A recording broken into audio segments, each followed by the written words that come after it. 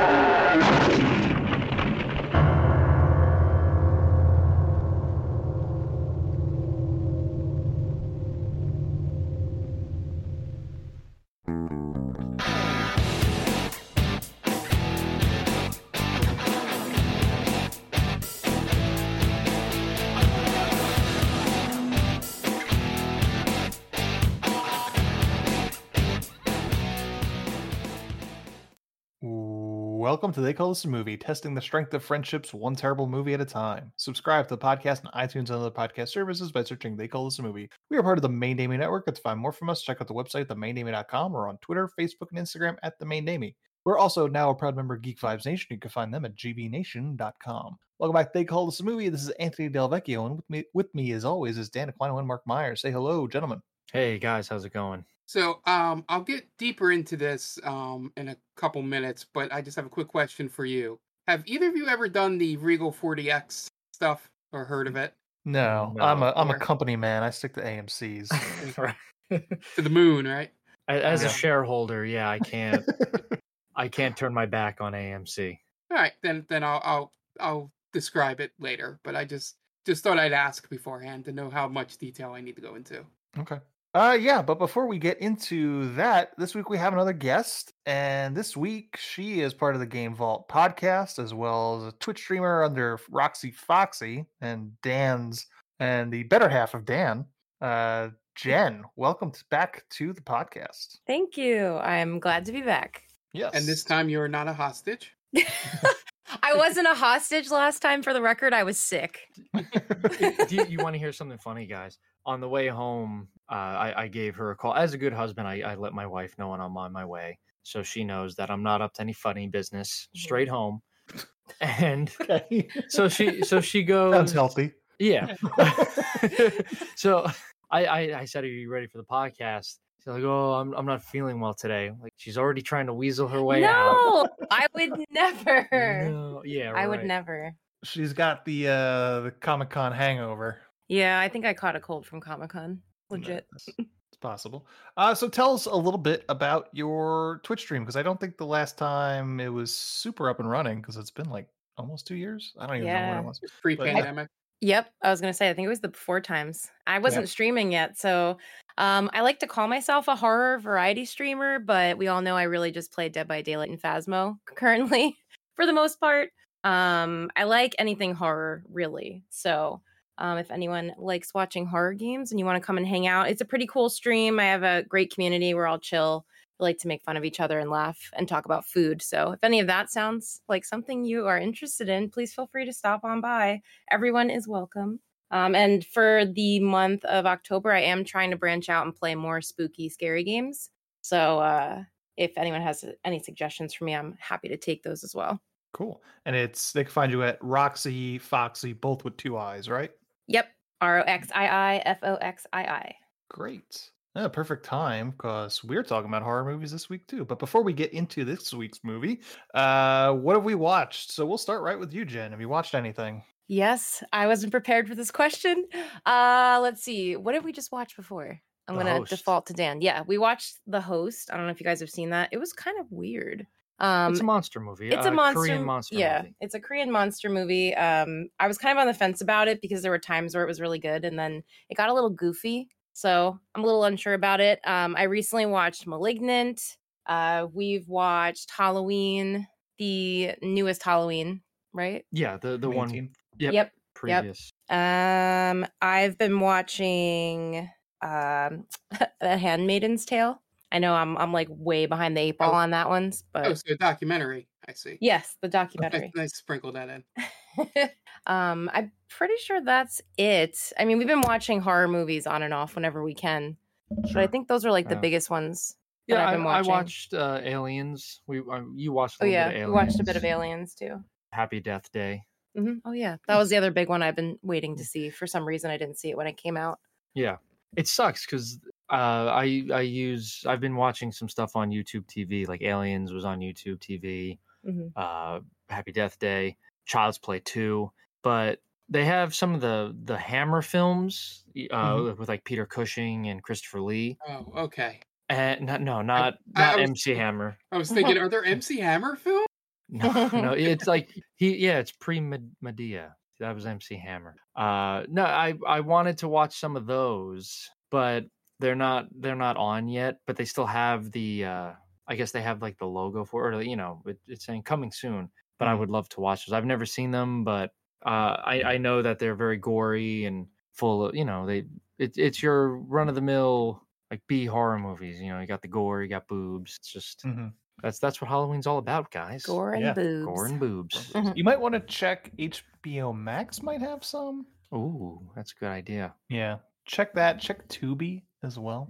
Oh yeah, Tubi's a gold mine. Yeah. Tubi's a gold mine for garbage, which is nice. Yeah. I feel like is that so that covers both of you guys. Dan, you didn't watch anything in addition? No, that was it. Yeah, that's pretty much it. Right? we've all been connected, I guess. So yeah. Mark, I'm gonna go first because I think you have the one of any interest, really. Yeah. I just got a bunch of shitty horror movies that I watched this week. Okay. I watched Jack Frost, the Shannon Elizabeth starring Jack Frost. Terrible. Creepshow 2, I watched. Worse. Bride of Reanimator.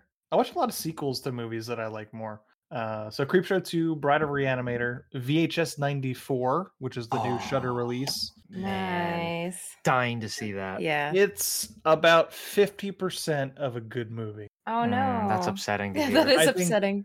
Well, it's it's a what am I call it? An anthology, so there's always hit and miss, but I think the first two were pretty good, and then the third one is I think it starts to go downhill right around the midpoint of the third one. Okay. And then I wasn't a huge fan of the fourth one, and the wraparound story I didn't like that much either because I didn't really understand it, to be honest with you. I didn't know what the fuck was going on, but that was like that one. I watched that, and then I finished up. I watched White Zombie, the 1930s White Zombie with Bela Lugosi. I got to stop watching these 1930s movies thinking I'm going to enjoy them because they just feel super old. And then the last movie I watched was Phantasm 2, which is Phantasm, but what if they took a road trip in the middle of the movie? And that's it. So in Phantasm, I'm sorry to interrupt. In Phantasm, I know we covered it last year, correct? Yes. There was basically like two, right? That's the movie that has two scenes pretty much. It's like the graveyard and some like crappy house. They go to the house, from the house to the funeral home, right, and then back again. Yeah. So this one just adds a little mini road trip.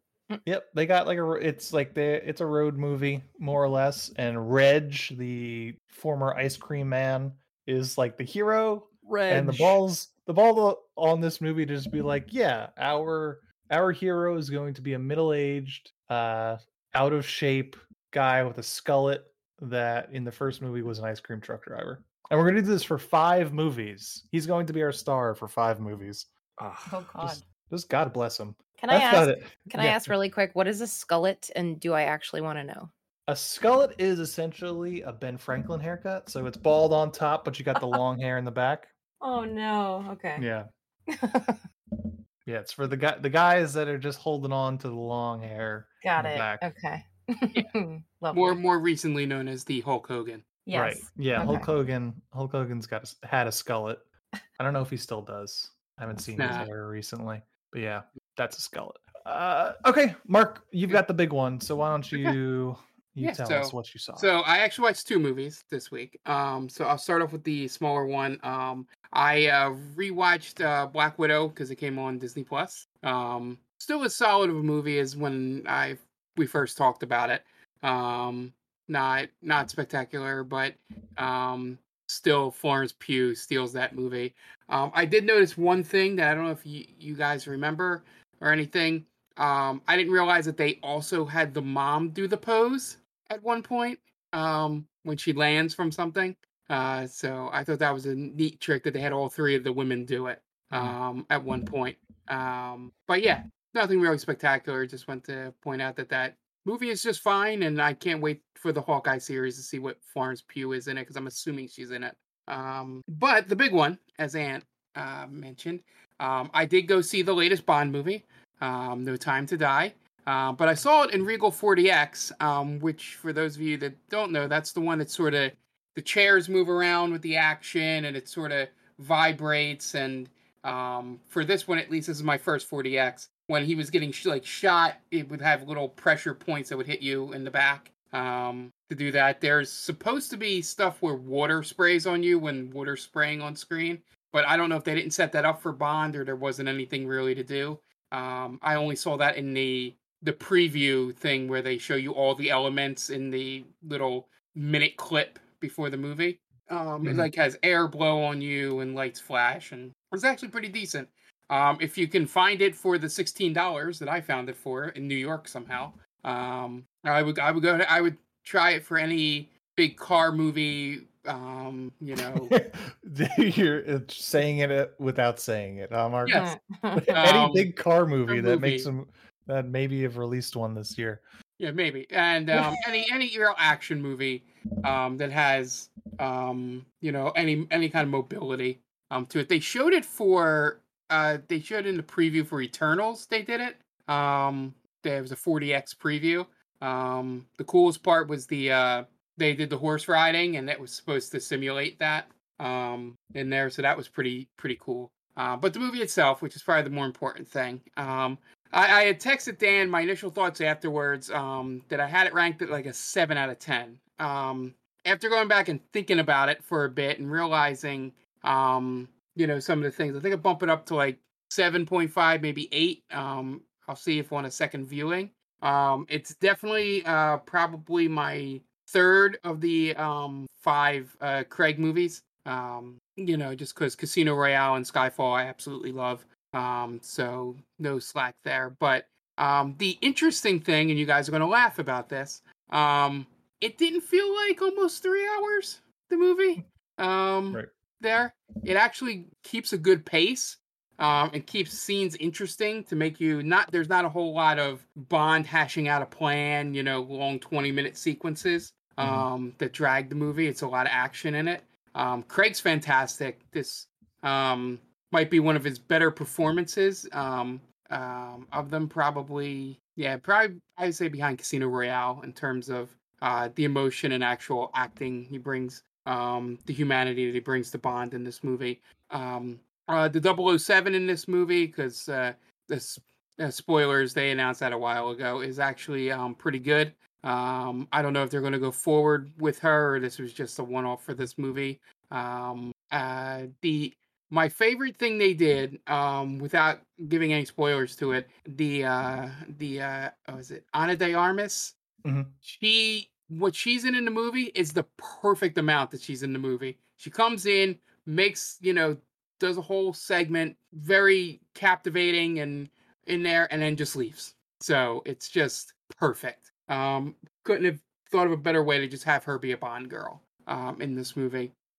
It's a great end to Daniel Craig's tenure. Like the last couple Bonds had sort of not the best final movies, especially Brosnan. Well, his entire trajectory just went downhill after GoldenEye. So I'm really interested to see what they do next with it, because they could go a lot of different ways with it.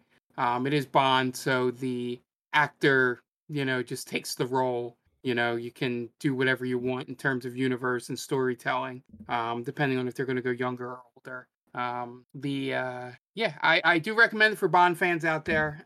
It is probably, I would put it probably somewhere in my if not in the top 10, close to it of Bond films. I'd have to go through them all in my head. because there's a lot of Connerys in there. But it is fun. It doesn't feel like 3 hours, especially if you're in the movie theater. And yeah, it was. There was some freaky stuff with the actual plot of it, in terms of villains and stuff like that. But I don't think that was what this movie was supposed to be about. So, recommend it from someone that has seen every Bond movie. So, Okay, great. And that's all we've got this week. We're gonna take a quick break and listen to some ads so we can pay those bills, and we'll be back with this week's movie. And welcome back. Now it's time to get into this week's movie. And this week was Mark's pick. So Mark, why don't you tell us about the movie you picked this week? Yeah, so I had originally little behind the curtain. We had Aunt asked us to each pick a Halloween movie like months ago, and I had originally watched Evil Dead, the original Bruce Campbell from was it late 70s, early 80s. 40 years. Yeah, 81. So I had chosen that because, as everybody knows on this podcast, I don't have a deep well of horror knowledge, and I knew that would be a good one to do on the podcast. And coincidentally enough, which I didn't know at the time, Aunt was able to grab us some tickets to a screening for the 40th anniversary while we were all at New York Comic Con. So it worked out perfectly, the timing here and for this movie in particular.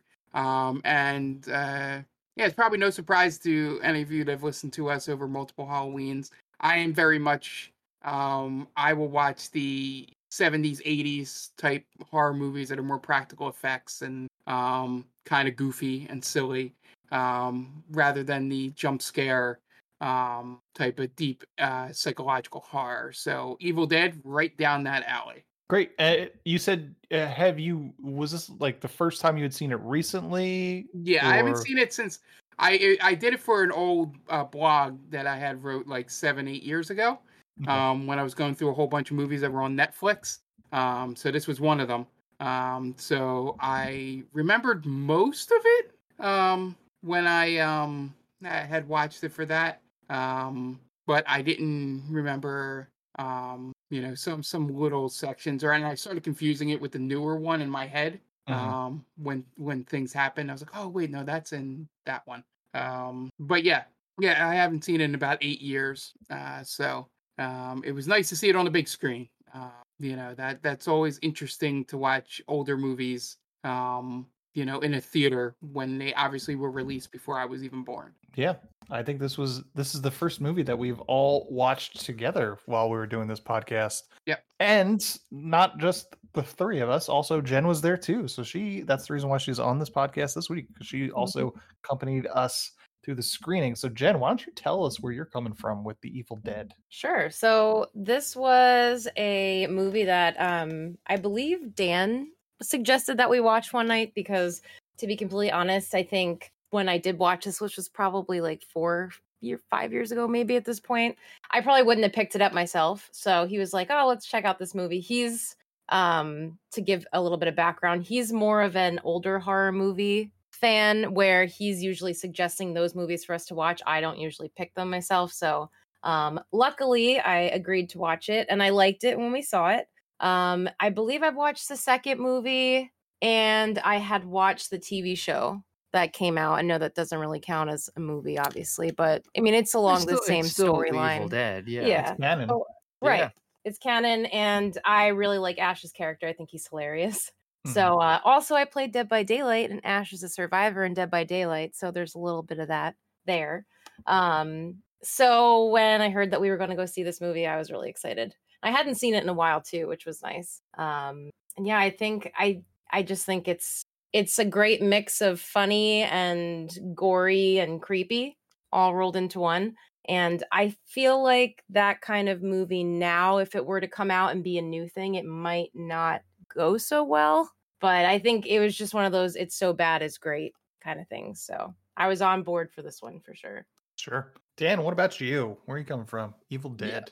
Yeah, as Jen mentioned, I recommended this to her. I've seen the Evil Dead trilogy, the original trilogy. I've seen it numerous times. It's weird. I think growing up, I remember seeing at the video rental store. I think it was Suncoast Video. Not, I didn't have a Blockbuster, but it always captured me, the cover for Evil Dead 2 with the skull with the eyes in it, just looking right at you.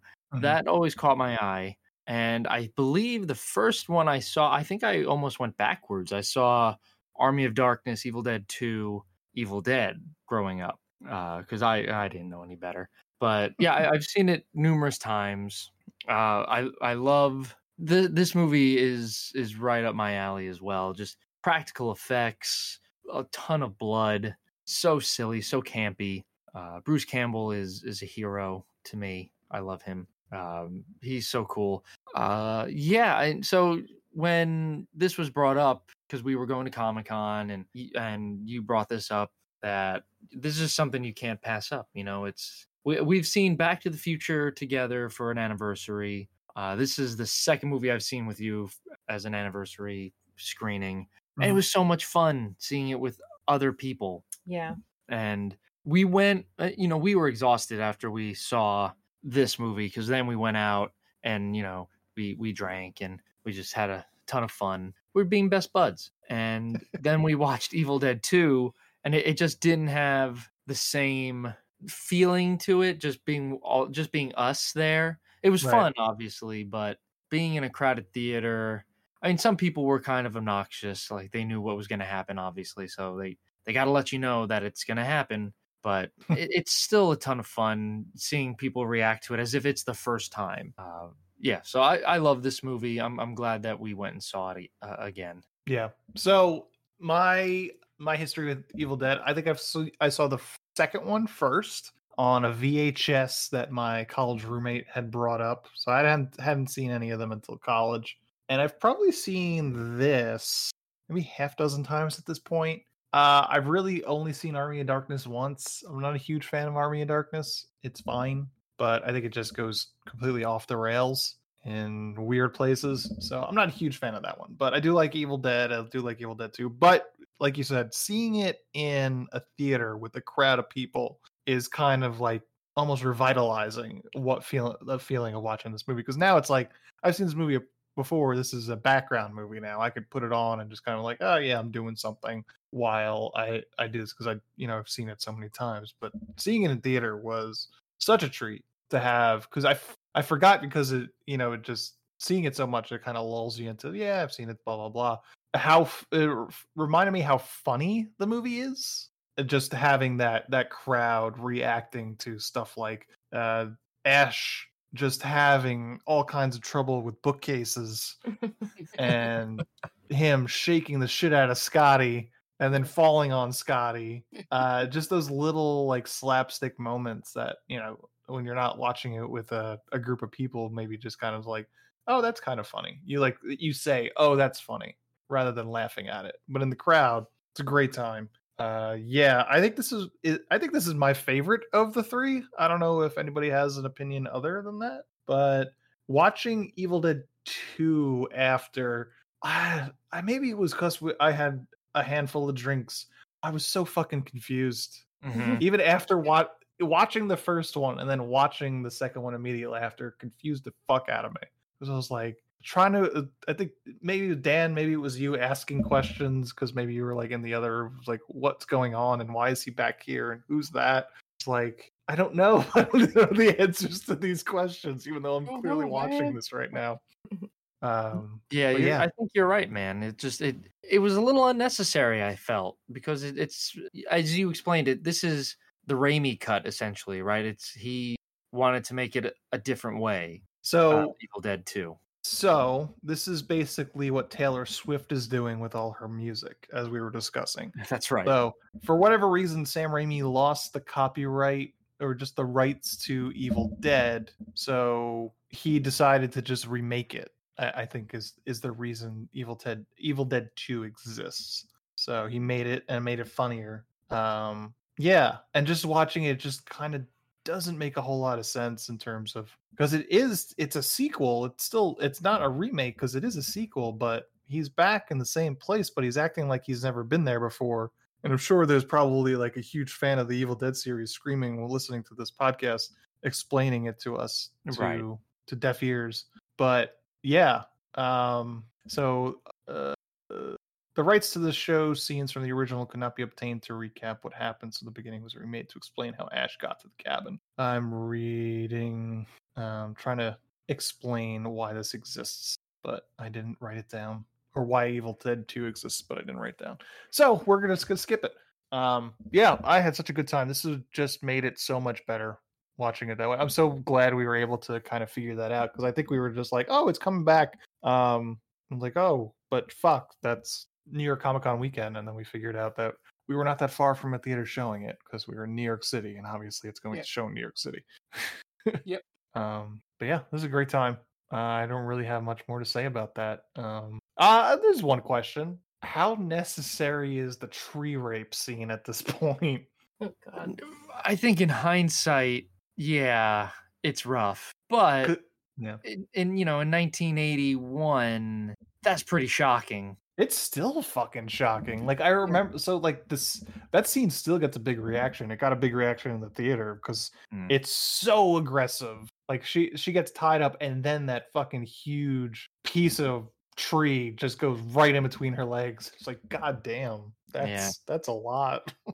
Yeah, I think, Jen, you were saying that you hated that part, right? You thought that was unnecessary as well. I think, yeah. I mean, I get what you guys are saying about it being shocking, and they were obviously going for incredible shock value with it. I mean, they could have gone as far as just to have the tree tie her up and, like, do whatever else except that. But I mean, you had the Silent Hill movie that essentially did something very similar at the end. Are we comparing Silent Hill? We're not comparing it. I'm just saying Dead? it's been done more recently than Evil Dead. So I think obviously, Jen some just said people she think it's a good prefers idea. Silent Hill to this movie. How dare you, lady? Oh my god. Yeah, I mean, it's hard to justify it because you can imply it, or even the demons can get in or some other way, I suppose. Yeah. It's still pretty shocking though, pretty visceral. Like, because there is that like moment where like you're seeing her, and then it just comes out of nowhere. It's like, Jesus fuck. That's a good point. Like, we had all seen it. I mean, Aunt, you had said you'd seen the movie probably about 6 times, and it's still shocking, right? Like every time that you see it, you're like, this is never going to get any better, any easier to watch. Bruce Campbell even mentions it in the foreword. Like, you're about to watch a movie where a tree rapes a girl, so strap in. Yeah. Yeah, definitely earns its NC-17 rating. Yeah, but at the same time, you respect this movie for what it was able to accomplish on what it had budget wise. Oh yeah, no, its inclusion does not make me dislike this movie whatsoever. Yeah. It's like, but you could take a step back and be like, I wouldn't miss that scene if it's gone. You know? Right. Yeah, I think, and it's really a second and a half of what you could get rid of, and makes it less in your face about it. Not even a second and a half, like a half a second is really all that you could probably lift, and would be like, all right, that's less terrible. Well, so what would you guys rather have the tree do? Just like tie her up and that's it? Yeah, why not? Yeah, I think there are other ways demons could go in her without right up the chute. Yeah, right. Yeah, I think literally anything but rape. Yeah, I mean, because the last shot of this movie is the camera going basically down Ash's throat. And for all intents and purposes, before the sequel came out, where the assumption is that he gets possessed that way. Right. I could totally work the same way. Yeah. Well, if we're being honest, isn't it all rape? Because the demon enters you without your permission. Yes, 100%. It's without consent. All of this is unconsensual.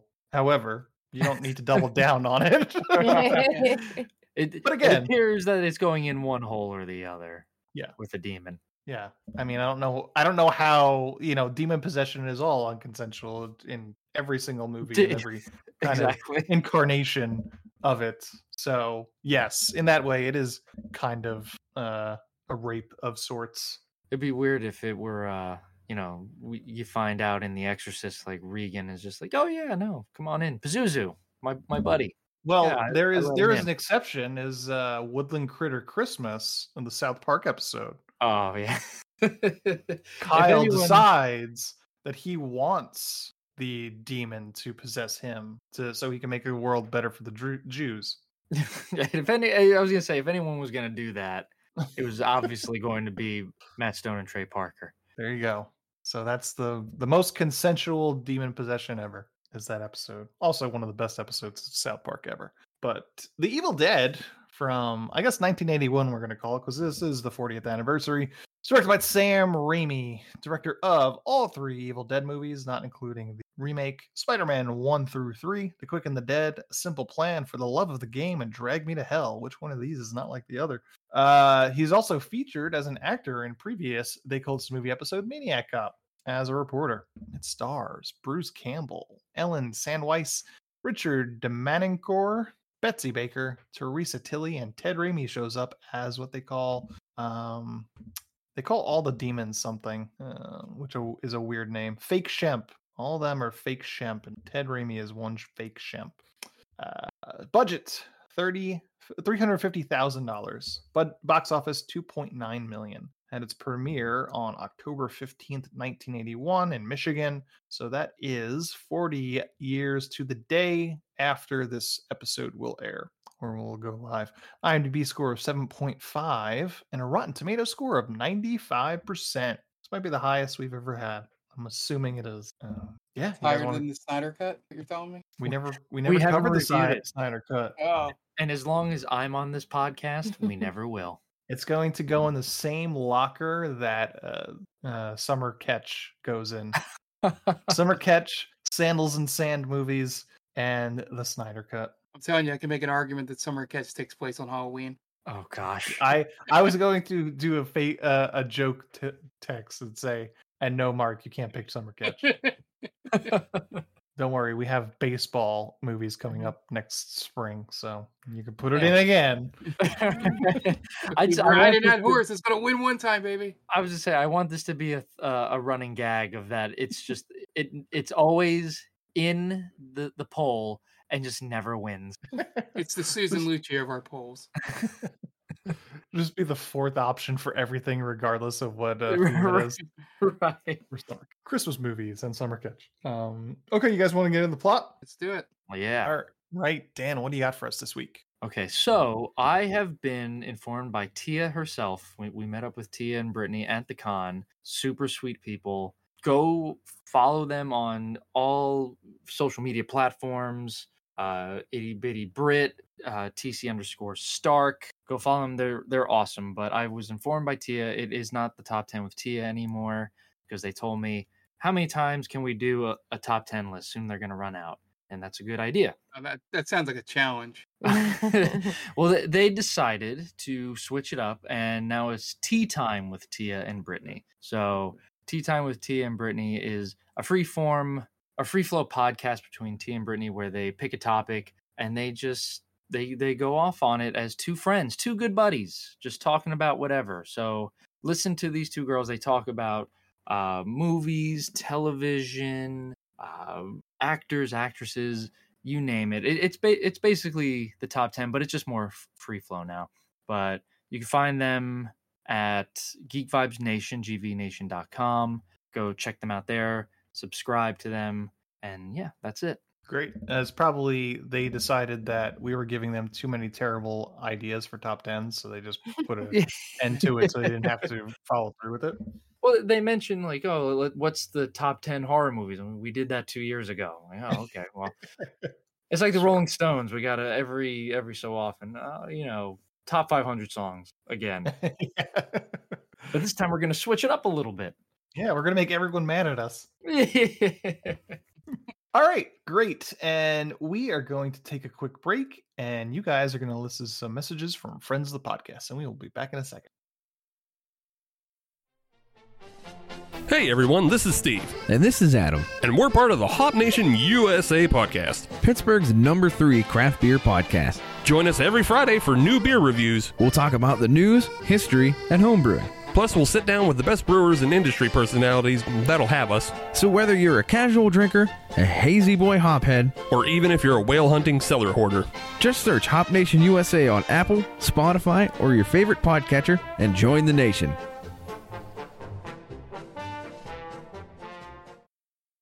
Oh, hi, didn't see you there. It's me, George, from the best little horror house in Philly, the show where we talk about the best horror movie ever made, according to our guest at least. We've talked about groundbreaking classics like Texas Chainsaw Massacre and Alien, but we've also got a lot of great ones coming up, including some very fun guests like Len Kabaczynski of Swamp Zombies and Red Letter Media fame, Caroline Williams, the star of Texas Chainsaw Massacre 2, and Chase Williamson from John Dies at the End. So make sure you're subscribed to the best little horror house in Philly, and I'll see you boils and ghouls over there.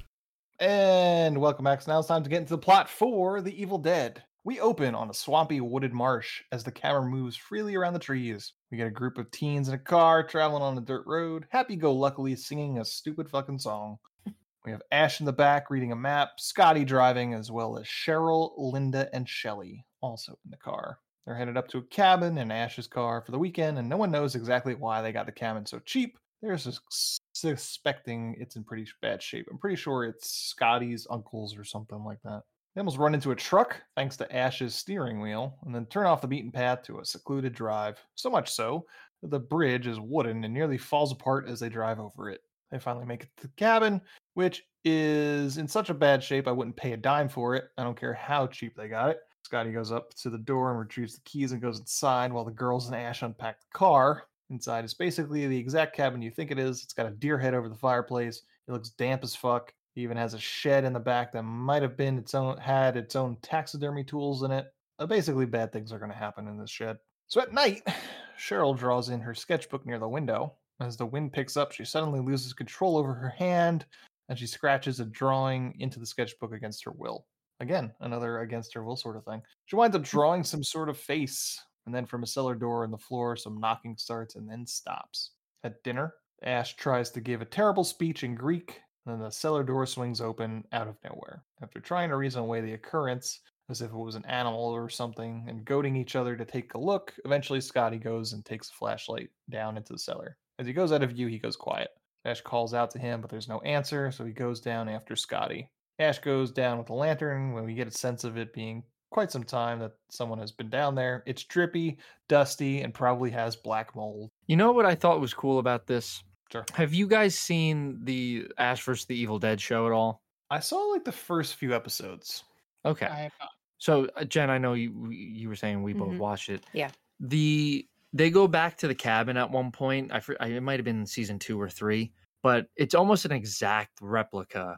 And even the basement, it's like I recognized it because it had been so long from seeing the movie, but just by seeing the Ash vs. the Evil Dead show, like, man, they pretty much nailed it, like how it looks and like really damp and dark and dirty. All the placement of the wall, the pipes. It was cool to see that they put that kind of love and attention into the show. Because they could have that movie came out 40 years ago. We could have renovated it a little bit or whatever, but no, they kept it. It's your quintessential, haunted house, cabin in the woods kind of feeling to it. It really set the tone. Sure. Question, how much would it take you to stay in that cabin for a night? Oh, man. I'm going to say, man, I am so cheap.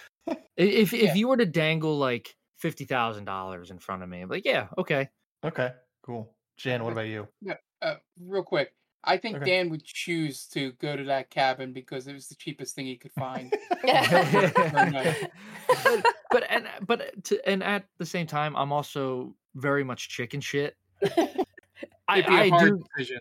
It would be like, man, like, because this would help me. So it would be one of those things where the guy would have like $250,000 in the briefcase, right, ready to show it to me. But like, oh, $50,000. Oh, well, that's exactly how much I have. Yeah. Lucky well, you. okay, you drive a hard bargain, Exactly. but Dan will go on Airbnb. It's like, $20 a night, 3 stars. That's not terrible. I'll it's take that. fine. Yeah. It'll be fine. You just ruined my anniversary plans. Way to go. I guess I'll be booking because I don't trust where we're gonna end up. Oh my gosh. I think I'd get like 10 grand is the number that popped in my head. At Parker, our purpose is simple. We want to make the world a better place by working more efficiently, by using more sustainable practices, by developing better technologies. We keep moving forward. With each new idea, innovation, and partnership, we're one step closer to fulfilling our purpose every single day. To find out more, visit parker.com/purpose. Parker, engineering your success. I feel like it's a little low, but to be honest, that's the number I thought of. Okay. I feel like it is a little low. I'd probably say like 15 grand. I wouldn't go much higher though. I'd be happy with Oh, that. so you guys are cheaper than I am already. That's Now, interesting. just to clarify, this is what someone's paying me to stay there? Right. This You is have to pay them, Mark. No. I'm not paying 10 grand to go for that. Yeah, definitely Because not. I'm just wondering why the number's so low. Yeah, I'm asking for at least 6 figures. Oh boy, okay. Damn. Mark's noping right the fuck out of this whole So- scenario. You give me How- enough money to pay off all of my student loans, and I will go stay in that cabin for a night. When we thought of the amount that we're saying that we need to be paid, did we like get a tour first? Did we see the listing? Do we know nothing about it? Like, how much information do we have going into it? I would say that you have as much information as Scotty here. Absolutely. Okay, Apparently, so it's just a shitty yeah. cabin, but it was cheap, so Yeah. Yeah, of course. okay. Then we wouldn't know that there's like a demon infested house that we're about to stay in. But I feel like we would also, all three of us, be way smarter than to read from a book made Well, yeah, out of exactly. human flesh. So we That would is just have an uncomfortable night, and that's Well, it. Yeah. Yeah, I mean, we'll get to it, but Yeah. they don't actually read from it. Some Oh, asshole yeah, does yeah. without giving spoiler alerts. Right. That would be great if the recording's like, all right, if you don't want to hear this, skip to 5 minutes into the recording.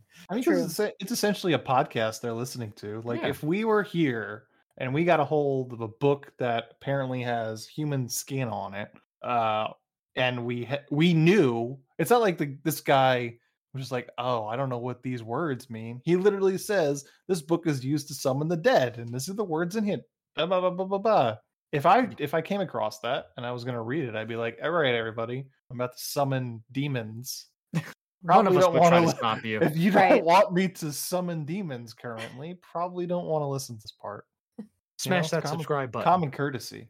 I mean, now you go on Twitter and people will just be like, "Can you believe it? You say this, and then it conjures demons." Like Well, someone 2 hours after they Someone find would it. definitely side with you. Oh yeah. Right, with the discourse on Twitter, someone would be like, "Well, it's not his fault. They shouldn't have been fucking listening." Yeah.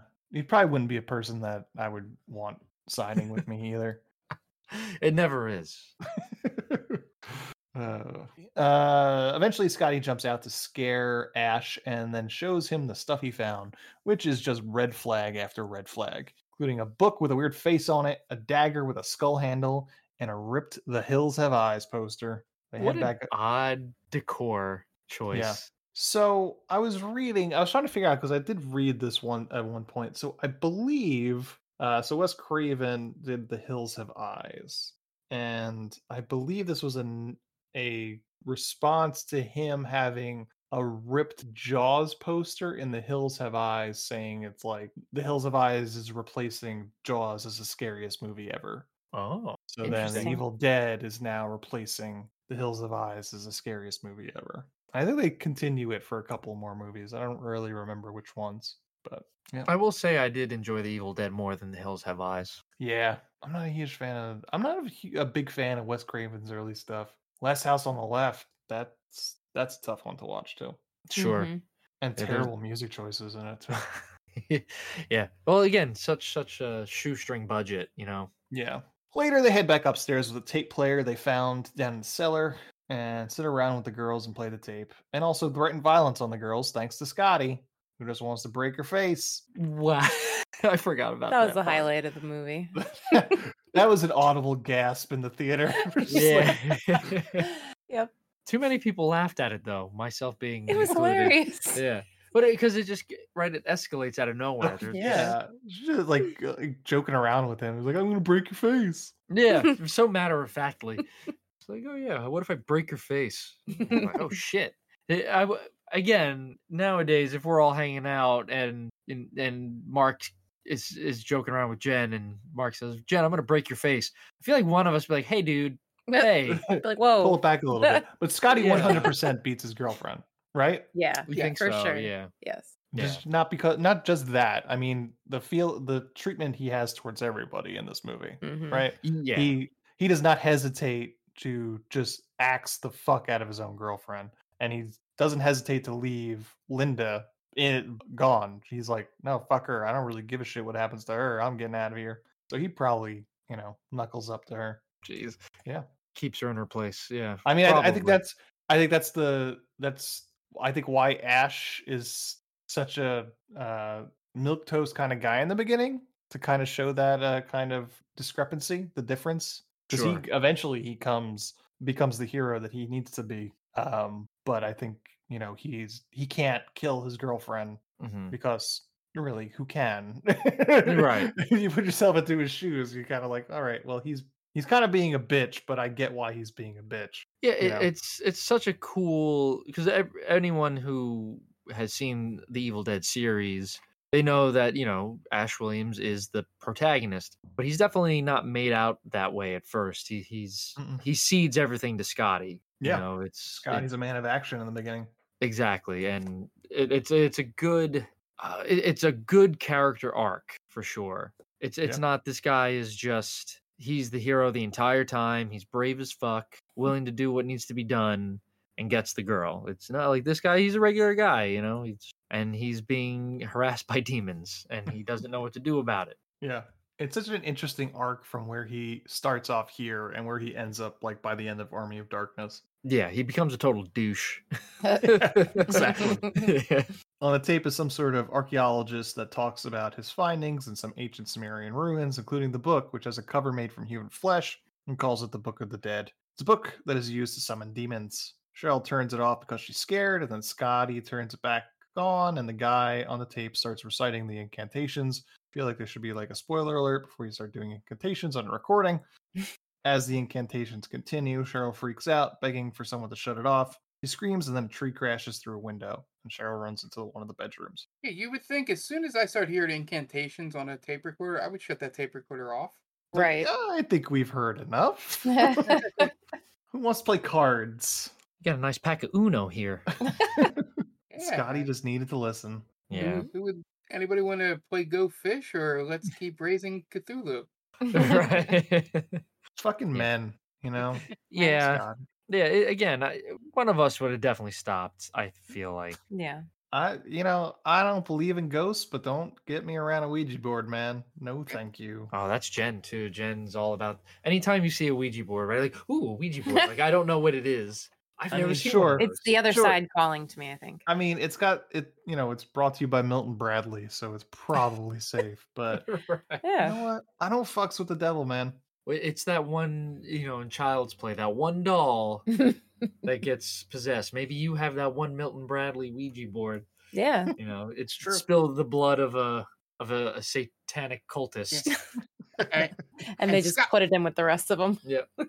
And Scotty's attitude in this very much gives me the vibes of a dude that would say that he could fight a wolf with his bare hands. Yes. Oh man.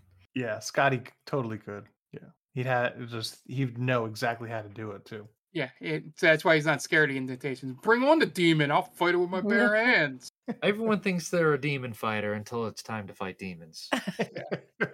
After everyone has settled down, Linda and Ash sit down on the couch. She goes to check on Cheryl. When she comes back, Ash has produced a small box and pretends to be asleep. After some back and forth, Ash stops pretending to be asleep and gives her the box, which holds a necklace with the magnifying glass on it. She loves it. They kiss. This is the most boring part of the movie.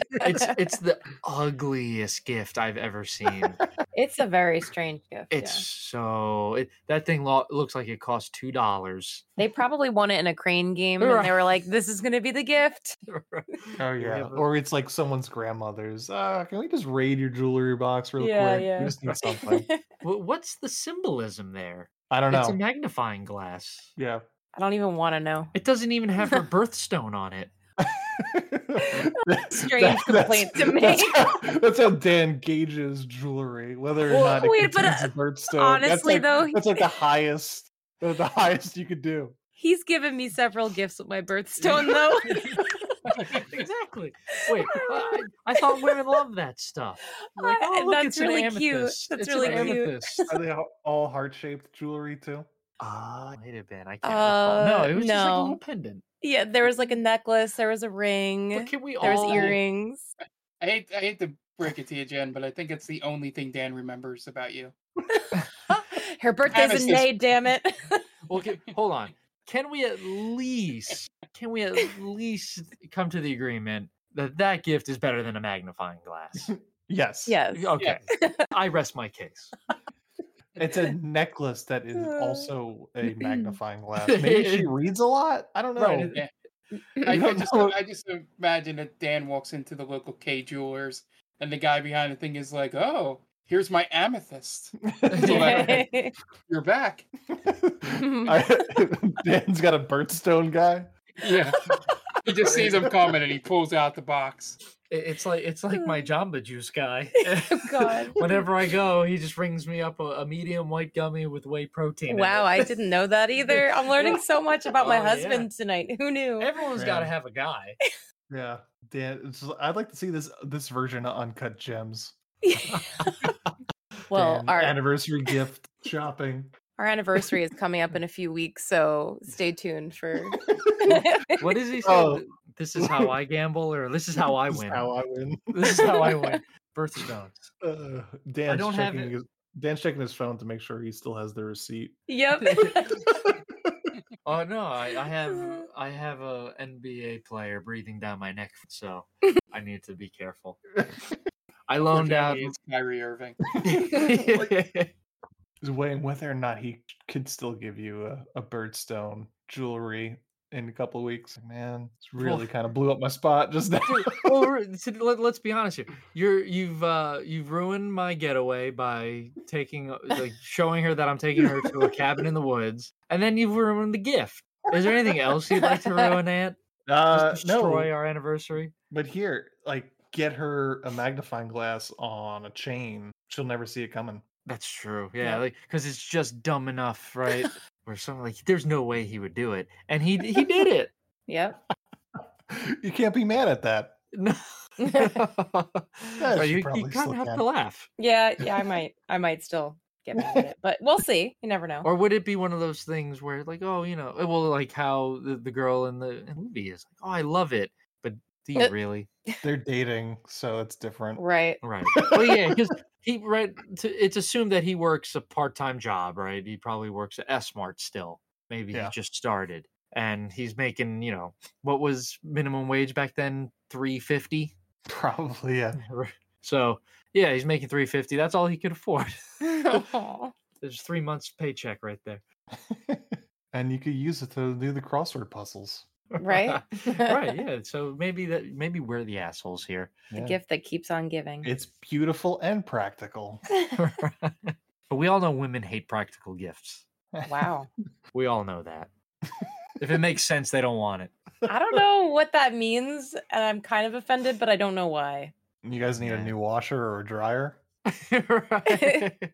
I like stuff like that. Well, okay. No, actually, I don't want to spend money. Yeah, on there you go.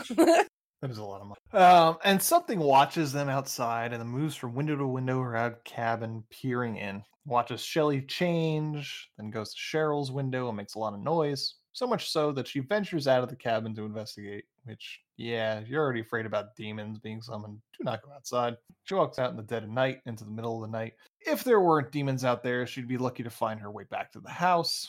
She calls out to the woods, saying she knows someone is out there, and the demons start calling out to her, saying, "Join us." And then trees attack her, tie her around her limbs and neck, and start tearing off her clothes, and then is raped by a tree. Shocking still to this day, visceral and arguably completely unnecessary. She eventually manages to break the hold the trees have on her limbs and stumbles her way back to the cabin while the evil forces are bearing down on her. After finding the keys above the doorframe, she fumbles with the keyring, screaming for someone to help her. She drops the keyring in her frantic attempt to unlock the door.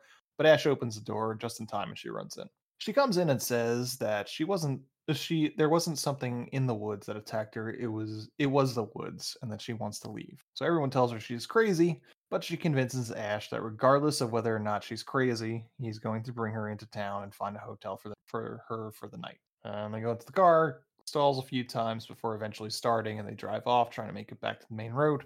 Get back to the bridge and get lost in the dark, so Ash gets out of the car to make sure that he can find the bridge. He goes stomping through the dark woods for a while, and Cheryl gets out to look for him. She comes across the bridge, which looks like it has been destroyed. She runs back to the car, and Ash comes out of the woods and scares her, and she breaks down, screaming about how the woods are not going to let them leave. So they go back to the cabin, and Ash continues to listen to the recording as the girls are occupying their time, and Scotty chops wood outside. Shelley starts quizzing Linda on a deck of cards to try and see if she has ESP. Shelley acts like she's getting them right, but Linda is not. And then Cheryl, who's staring out the window, starts naming each card in the deck in sequential order as her voice starts to grow deeper. And I feel 100% that you would be the one lying about if we were getting the cards right. Yeah, I probably would. Yeah, Ace of Spades. How about I mean, it would be your fault for not asking the confirmation Confirm it. of showing me. Yeah. If you believe me, then that's on you. Yep.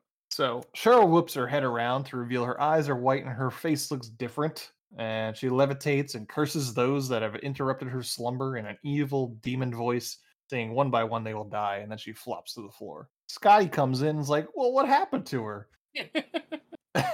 Scotty's the best. And Ash approaches Cheryl slowly, and then she shoots up like the Undertaker and stabs Linda in the heel with a pencil. And it's that scene. It's fake, but it's real enough looking where you feel it in your ankle a little bit. Mm-hmm. Like, and they hang on it. They do. They like pull on it and stretch it. Yeah, and then she's okay. Like a little while Then after, she's she's like, sleeping. yeah, she's sleeping. And, You'd be writhing in pain all night. Yeah. and I don't know if you found this with anything you've read and over the years and stuff, but from that pre-roll stuff that they played with the Q&A with Bruce Campbell, I wonder if the pencil thing was any kind of callback to the story he told about Raimi, just in class pushing the pencil into the back of his neck. Oh, maybe. Oh, that's a good point. That's a good one. Yeah. Yeah. Didn't think of that. I'm trying to think how, because we never actually. I'm assuming that's when Linda gets infected by the demon. Yeah. Right? Because we never see her. She is in the back room. I guess technically anything could have gotten her at any time, but we don't ever see it other than this right here. Mm-hmm.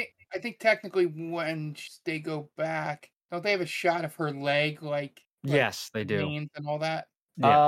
Yeah. Like when she turns, it drastically changes. He looks at her and then she turns. Yeah. But that's several scenes later. But so then she slaps Linda across the room and knocks Ash into a bookshelf, which then falls on top of Ash, trapping him under 7 pounds of wood. His biggest nemesis. He gets all tangled in it. Ash versus bookcases. That's what this movie should be called. Foiled again by this cheap hunk of this cheap plywood. Yeah. She then starts approaching Ash to attack him again, but Scotty hits her with the blunt end of the axe, knocking her to the ground, then kicks her down the open cellar door, and then locks the chain over the door. So they put Linda to bed to heal from the attack. The rest of the group tries to plan what to do as Demon Cheryl makes animalistic noises as she peeks up from the cellar.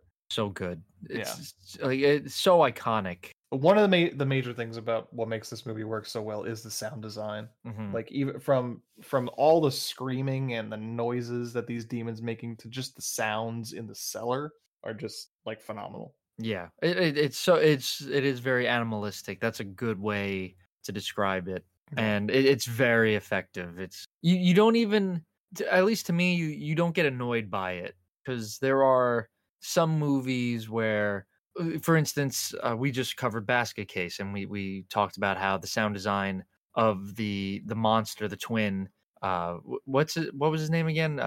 Belial. Belial's sound design is just him kind of moaning and shrieking. Mm-hmm. Okay, I've kind of had enough of this really quickly.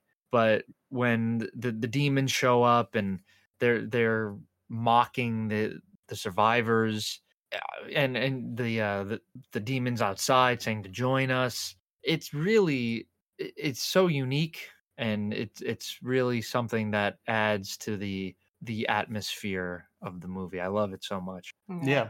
Yeah, I think because in the difference is Belial is just screaming. It's not, and in this movie, it's part of the sound design. It's like it puts you in that cabin of like, why doesn't she just fucking shut up? Right. Yeah, and again, it's something that I feel like anyone who's seen The Evil Dead, they would remember having Linda, right? Linda's in the Cheryl's in the cellar. Cheryl's in the cellar. Linda's the one that like sits down in the door frame. And she sings, and it's just, like they make the most of it. It's incredible what you could do with even just a little bit of money, and that much talent. It's incredible. Yeah. So Scotty starts a fire, and Linda looks out the window, swearing she sees something outside. Scotty comforts her and tells her, this is actually Shelly. Shelly comforts Shelly and tells her to go to the bedroom and get some sleep. As she does, goes to the bedroom window and looks out, and something crashes in. Shelly screams, and Scotty goes in and sees what happens. And he sees the broken window, but he doesn't see Shelly. He searches the room and the closet, doesn't see her, but as he turns around, she grabs him by the neck and scratches his face with her long-ass nails. He comes stumbling out of the room with demon Shelly grabbing onto him, and they struggle until he pushes her off and into the burning fire. So he pulls her out of the fire, and demon Shelly thanks him for pulling her out of the fire and then wants to take Scotty's skin. So they wrestle some more, and she tries to stab him with that skull dagger. Ash tries to come to Scotty's rescue, but he gets knocked into another bookcase. How many bookcases are in this cabin?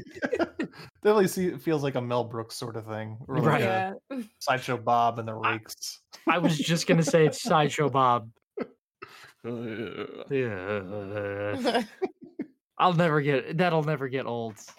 That's such a good bit. Yeah. As Shelly continues to try and stab Scotty, Scotty pulls out his own knife from his waistband and stabs her in the hand. Shelly starts making guttural noises and then bites her own hand off. All the while, Ash is paralyzed with fear in the corner with an axe.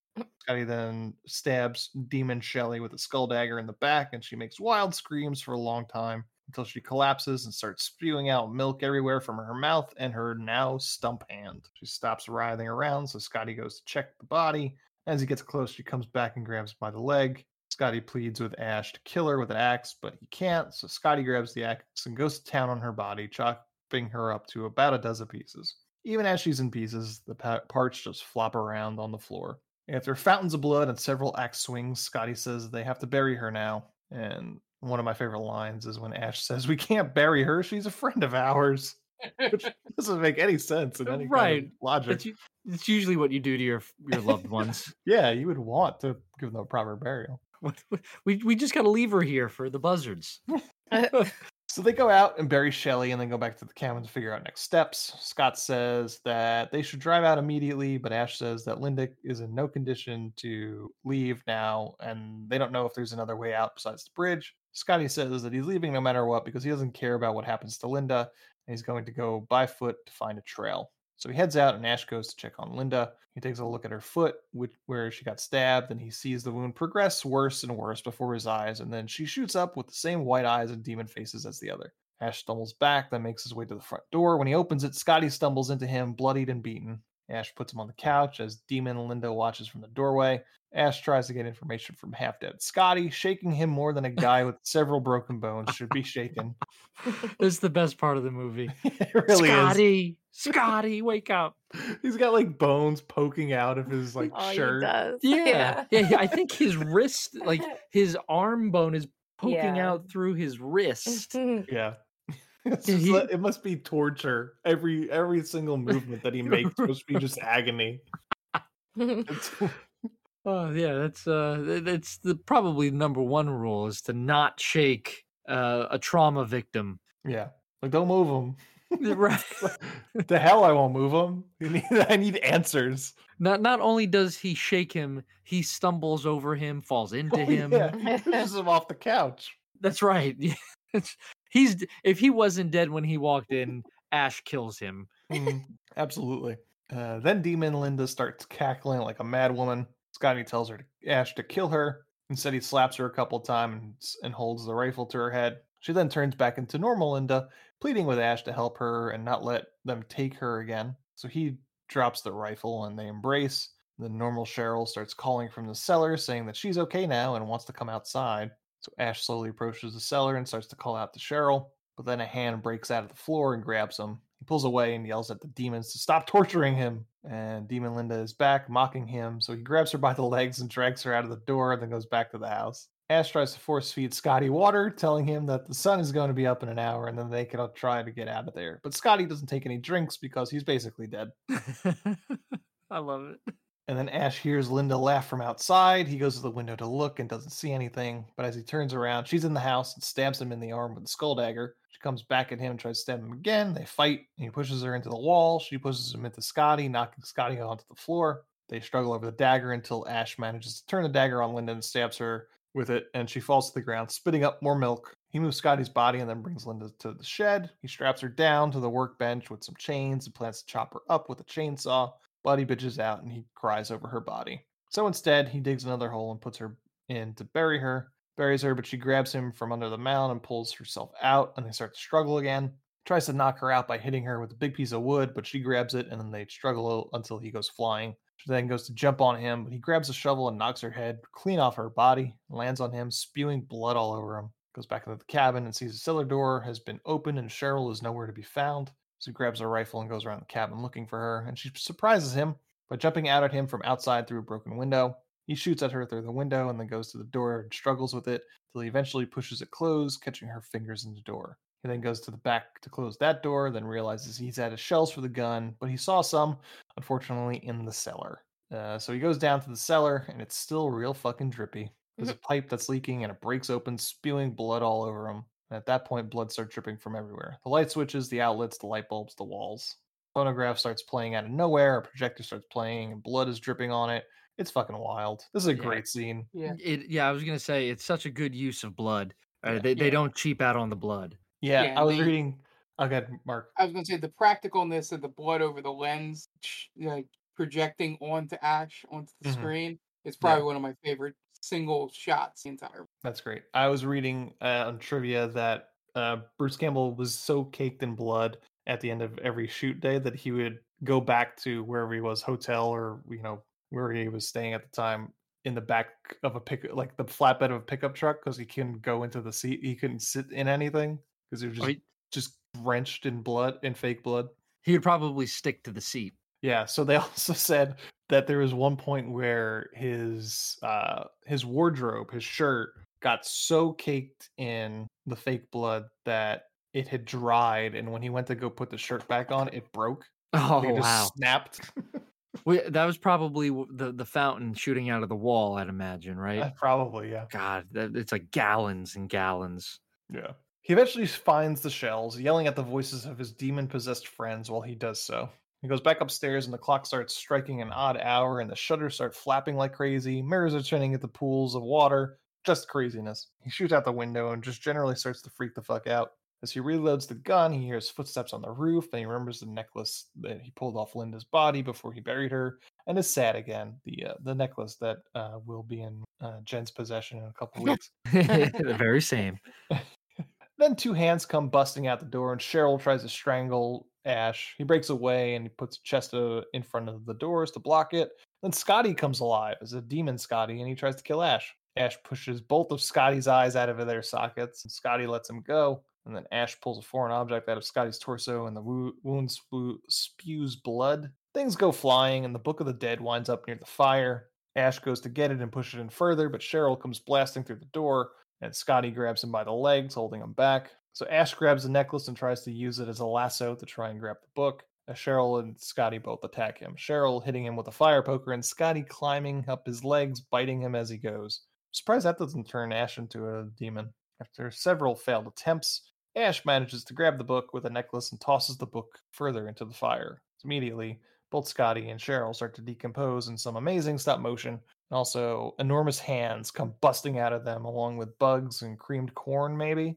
The hand scene was pretty sweet, when that giant, claw-like hand just comes out of Cheryl's chest. Oh, yes. Yeah, that whole part is, again, the practical effects and everything are just for that time period. Yeah, like obviously it's super dated and all that, but it's such a cool it's such a cool idea, I think. Mhm. And like the stop animation, the creature designs, it's a lot of fun. It's just so fun, I think. You don't get that with a lot of the newer horror. I think also like newer horror movies really focus more on like I guess ghosts and paranormal. Yeah, Where most newer horror movies are paranormal sort of series. right, like you're not getting like a true monster fest kind of, you know what I mean? Like it's not a creature feature. Yeah. Um, I guess and this is paranormal too. yeah, but technically. I mean you're still getting You're like getting the gore. yeah. I mean even Malignant, you know, it kind of borderlined on paranormal and a little bit of creature, but not really. Yeah. And I'm trying to think of other. Yeah, I mean, obviously you have Michael Myers coming out soon, Halloween Kills, but that's just your slasher flick. You don't really have too many. You don't get Pumpkinhead anymore, right? You're not getting those kind of creatures. No. So it's good to see in this. Yeah. I wish they Definitely. would use it a little bit more, but Like practical effects. You're talking yeah, about. yeah, and it always cracks me up when they'll be like, this director swore that, and it's like Jurassic World, like they weren't going to use CGI. Like, okay, yeah, you're not going to use CGI in the fucking Jurassic World sequels. Like, give me a break, man. Of course you're going to use CGI. These people, they weren't using. There was no CGI, so you had to really be creative. Yeah, definitely. Especially for $350,000. Right.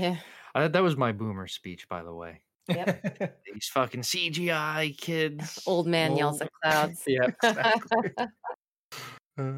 So they splatter around until there's nothing left but a pile of viscera. And then it's sunrise and Ash has survived the night. Steps out to greet the morning, but a demon comes from the woods, bolts through the back door, through the front, and into Ash. Then we cut to black, and that is the end of The Evil Dead. What a great movie. Mhm. Yep. Probably way too good for this podcast, but I'm going to let this one slide because it's a ton of fun. And it's campy as fuck, so it totally fits. And it's October. Is it better than RoboCop? I think it's on the Ooh. same. I think it's on the same level. Yeah. They're both very B. They have that campy B feel to it. Sure, but RoboCop has the bigger production budget for But- sure. you go to your local video store. Mhm. They're sold out of all the movies. This is a hypothetical 2021 where they actually still have video stores. Sure. They've only got 2 movies. They got RoboCop and they got The Evil Dead. Which one are you choosing? I'm going RoboCop. Okay, Mark's got to pick RoboCop, right? Yeah, I like RoboCop better. I'm gonna mix it up. I'm gonna say The Evil Dead. Oh, Jen, would you tie it?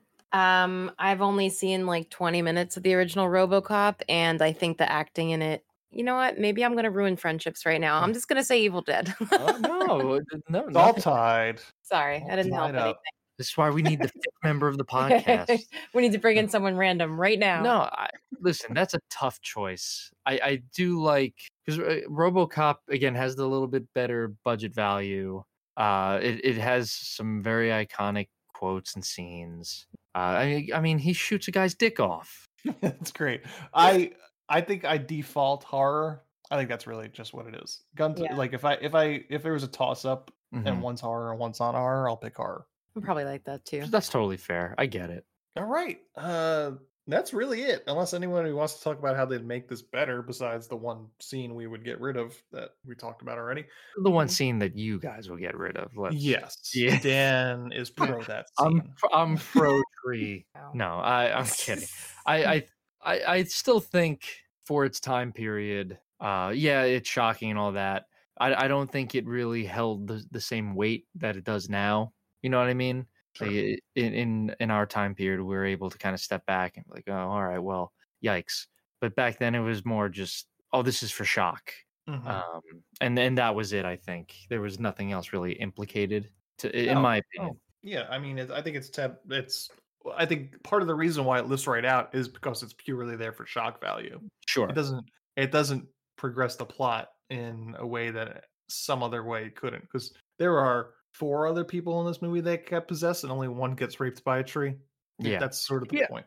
And honestly, if I had watched this as a first time viewer, if you just lifted that scene out, I wouldn't sit there like, man, you know what?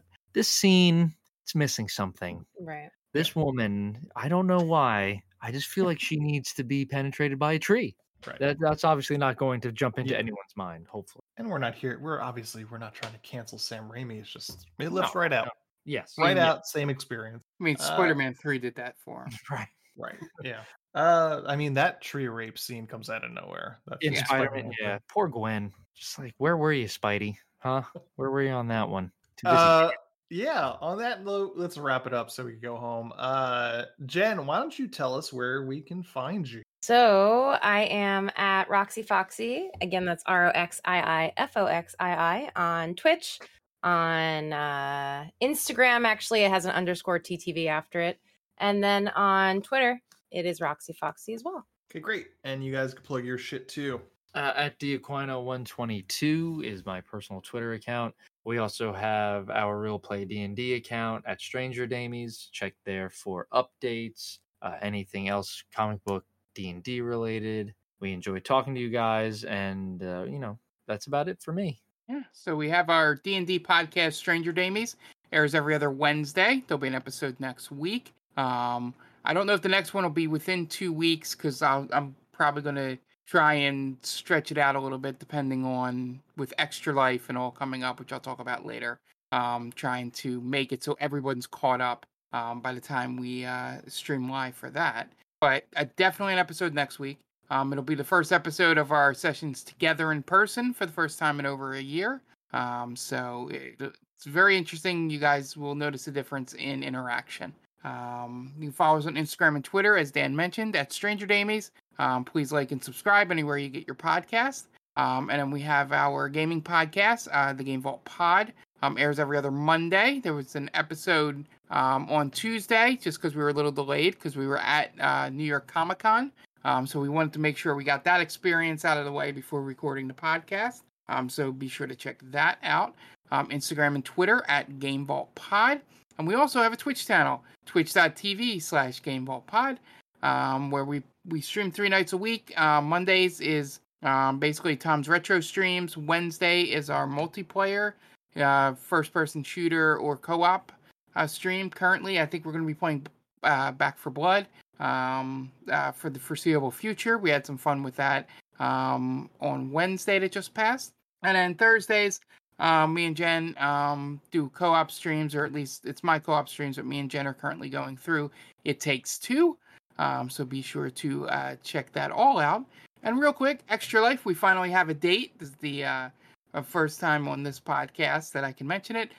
We will be doing our 24-hour marathon starting 9 a.m. on November 13th. So that is the week after Extra Life Day. So you can watch all your big name streamers and stuff that do it on Extra Life Day, and then come and support us the next week. As we'll be there playing a whole bunch of different games, probably first-person shooters. There's a new Jackbox Party Pack out that should be pretty good. And just, blowing through a whole bunch of games and just having some fun and raising some money for the Children's Hospital of Philadelphia. So we hope you guys can join us then. And there may or may not be an actual wheel. We still got to figure that out. So stay tuned to the Twitters for that. Okay, great. And we are They Call This a Movie. You can find us on all podcast streaming apps just by searching They Call This Movie. Spotify, iTunes, wherever you get your podcasts, you can find us there. We are also themaindamie.com. That's our main website. And we are currently going through 31 Days of Horror right now. I've got a bunch of movies that I have backlogged that I have to write articles for. But go to themaindamie.com and you will find 31 Days of Horror, as well as all links to our other shows. We're also on all socials just by searching The Main Damie. So Facebook, Instagram, Twitter. Just search The Main Damie and we'll pop right up. We're also on TikTok under They Called This a Movie. So find some TikTok videos of us dancing, maybe. On TikTok, just look for They Called This a Movie. And we are part of Geek Vibes Nation. You can find them at gvnation.com and on all socials and all podcast streaming apps just by searching Geek Vibes Nation. Tons of great shows. If you're into geek stuff, there's surely a show for you. If you want to suggest a movie to us, you can go to themaindamie@gmail.com. And if you got some time, we would really appreciate some reviews. Just go on your podcatcher of choice, give us a 5-star review, tell us you love us, tell us you suck. But as long as you give us a 5-star review, I really don't care what you say.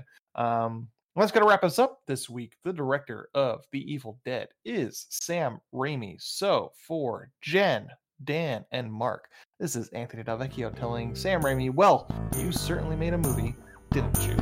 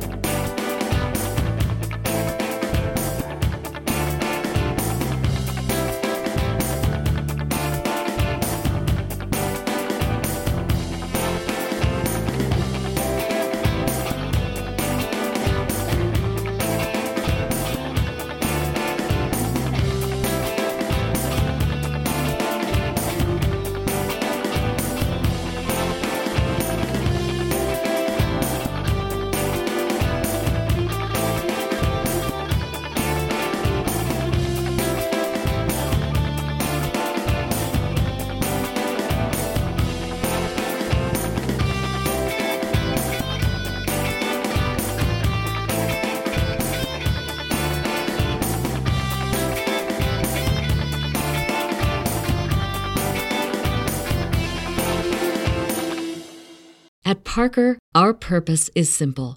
We want to make the world a better place by working more efficiently, by using more sustainable practices, by developing better technologies. We keep moving forward. With each new idea, innovation, and partnership, we're one step closer to fulfilling our purpose every single day. To find out more, visit parker.com/purpose. Parker, engineering your success.